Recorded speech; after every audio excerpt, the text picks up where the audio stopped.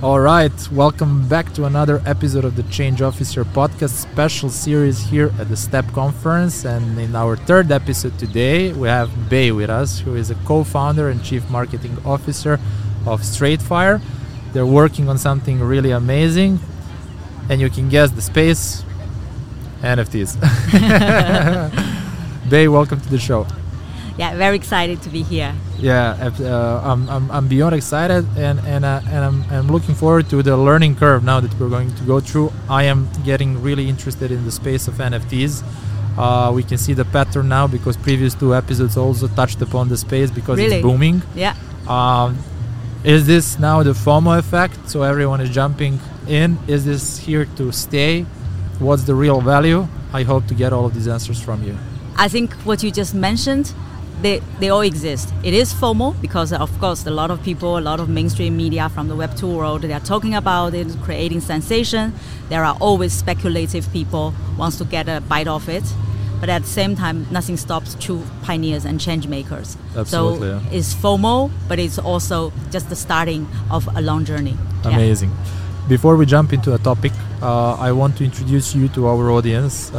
Super exciting journey behind you. You flew in here from Amsterdam, right? Yeah. For the first time in Dubai. First time at STEP. What are your first impressions? Yeah, it's amazing. It feels like it's so multicultural, but it also feels very modern and very futuristic and digital because Netherlands it's quite a peaceful and traditional traditional European. Yeah, even though Netherlands comparing with other European worlds are quite advanced, but still I think it belongs to the old world. No, absolutely. And here is because I'm originally from China, so I'm already very excited that from Amsterdam to Dubai is a few steps closer to my hometown. So. Absolutely. What's your primary goal and what are you looking to get out of the conference? Is there anything that you're putting a special attention to?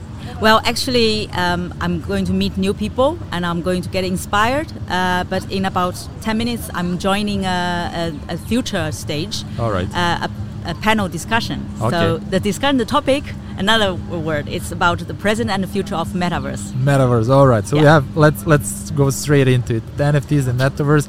I really want to get the answers from you.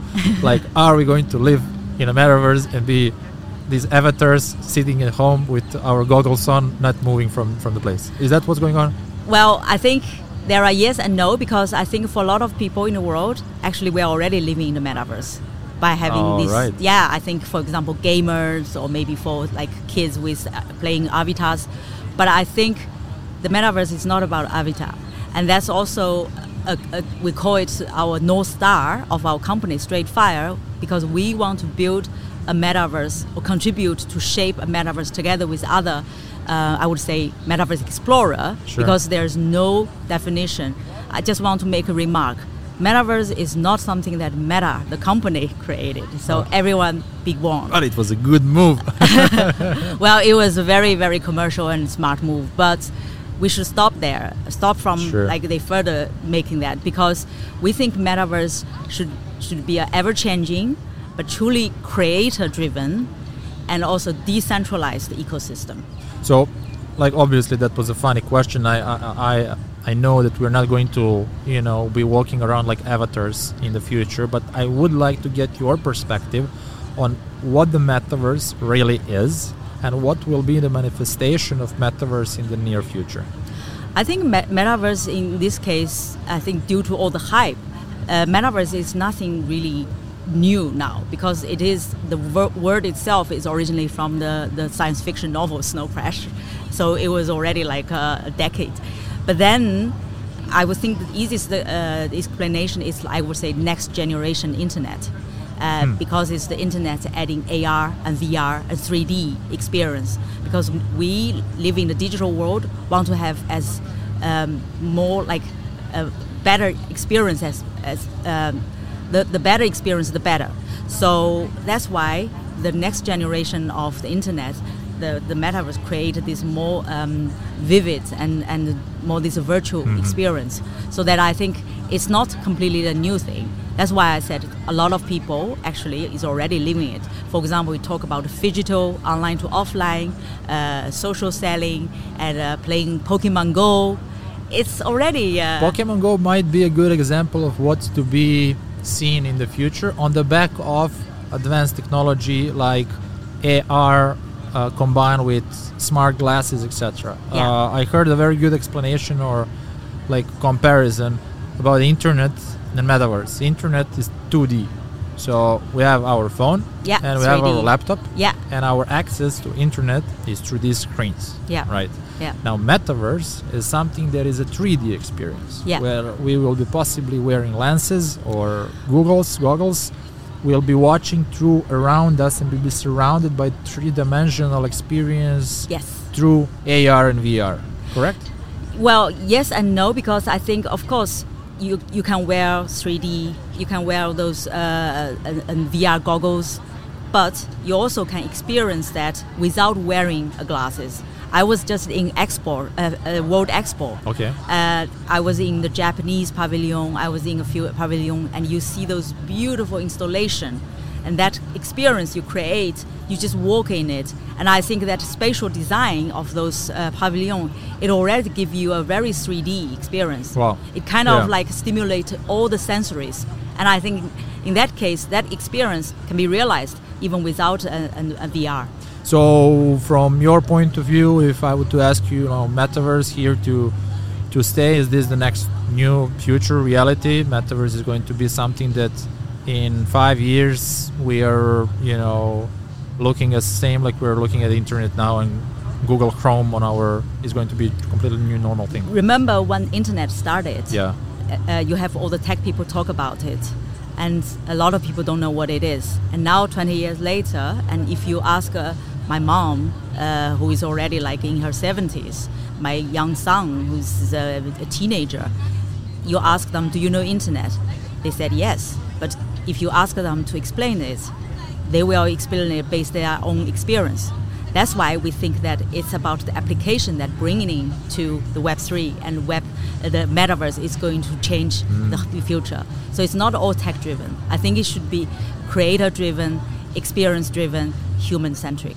Interesting. Moving to another topic, NFTs. Yes. I love the concept. I can see the applicability of it, but I want you to help me bring it closer to our listeners from your perspective. We already had a chance to hear multiple different perspectives. How do you see NFTs? Where do you see the value of NFTs, and where do you see the future of NFTs? I think at this moment in the space, you see a lot of different perspective. Some people see it as digital art. Some people see it like in the game collectibles. So you have musicians also trying to release their new album through NFT. And I think even I read that some of the news agencies, they are creating their content and then release it. I think maybe New Yorker or New York Times, I forgot. But it is all how it's in the form. But the real essence of NFT, non-fungible tokens, is actually all about smart contract. I think it is the important part that is also the essence that is due to the smart contract that is written in those in those codes that can protect the creator. It's about ownership and it's about authenticity. So I think that is the thing that people should see. But of course, on the surface, you see different utility of it. We think that NFT with real value should have 4 elements. Scarcity, because it's rare, so that is valuable. And then utility, because what is the utility of it? What does it lead to? And then it's provenance. Provenance, I think it's a word used a lot in the art world, like it's the origin, where it's from, how it's being used, how the story is being told. And I think the last but not least is the human emotion.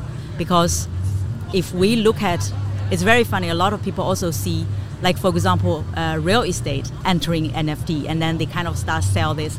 And I can understand that, but if we also look at our real world, most of the product we buy, their value decrease. Very few, if you put all the products offering in the real world. But we still buy things. Why do we buy it? Because we enjoy it. And for different people, different things have different value. May it be an old watch from my father, or may it be a bag because I'm a bag fetish. For me, Tesla means nothing because I don't have a driving license.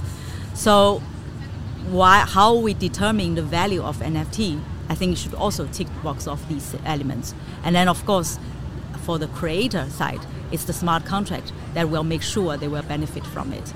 Because I think in the current world, we see a lot of content creators, may it be visual artists or story writers, they just get crumbs of the whole creative value chain. They get very little crumbs. And a big brand, and then the brands, like, they are so expensive, or Lamborghini or Louis Vuitton, they are so expensive. It's because of all the creativity around it and build up it. How would you articulate the problem that NFT and the smart contract is solving for content creators? I think basically they give content creator a more option to be able to monetize their work. So, on the back of the story about NFTs and the introduction, at Straight Fire, what did you decide to do? Well, we also come from creative world. So I used to be a more like a texter because I work in the media, so I create content. And my colleague, he used to work in the brand, so he's also from the creative world. We see the problem of creators not get fairly paid, and they are struggling with the current system. So that's why we decided to really build this app, decentralized app, and then it's almost like you can call it the TikTok of NFT. All right. Well, what's different from TikTok is on TikTok or on Instagram, we are only renting that platform. We are contributing traffic for it. And then if you want to make money, you still need to get off that platform and negotiate. But for us, the dApp is one side is connected to a digital wallet and the other side is to a social media. So for us, the model is create to earn, share to earn. All right. So dApp is going to be something in between TikTok and OpenSea? Well, you can say that. Yeah? Yeah. All right. Yeah. I think that will be most easy for people to understand. That's really interesting. So what's your prediction now, a couple of years down the road? Like, where is this whole combination of metaverse, NFT, and then crypto going to lead us? Yeah, I think it's difficult to have an exact prediction, but I think we can still borrow how the Web 2 and Internet developed.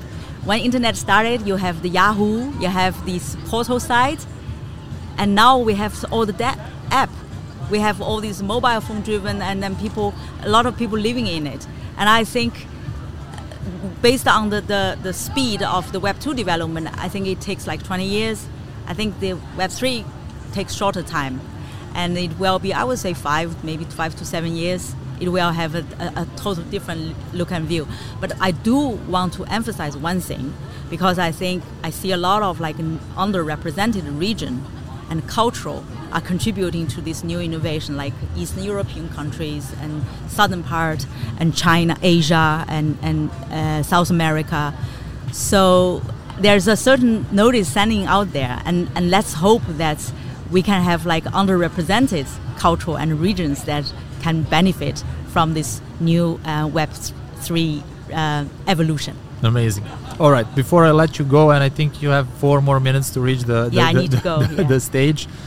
If you could choose one cartoon or a movie character to be your co-founder in the next venture, which one would it be? Doctor Strange. Doctor Strange? Why? Yeah, because I think because of this this whole like different universe and the teleporter things that is also going through place and to places. So I think for me, and also he has this really like Asian Oriental kind of character there. Amazing. So, yeah, and of course I'm a huge fan of Benedict Cumberbatch.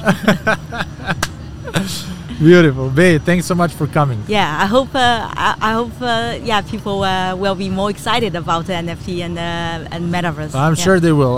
Look, guys, I think this was valuable for you, and I think this view that Bei gave us is throwing a bit more light on everything that's going on. It's coming.